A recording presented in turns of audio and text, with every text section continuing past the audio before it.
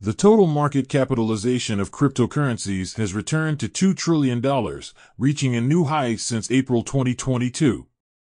Bonfire Union, the venture capital under Mass Network, is set to launch its second fund, with the current fundraising total reaching $100 million.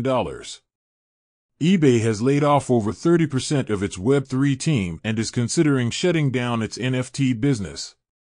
Reddit has allowed an AI company to use platform content for model training, with an estimated annual value of $60 million. The winners of the Big Bang competition by Blast will be announced on February 23rd.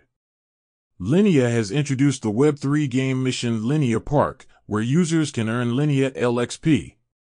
The Scallop lending protocol and the Sway ecosystem may distribute airdrops to PYTH stackers. That's all for today. Have a good one.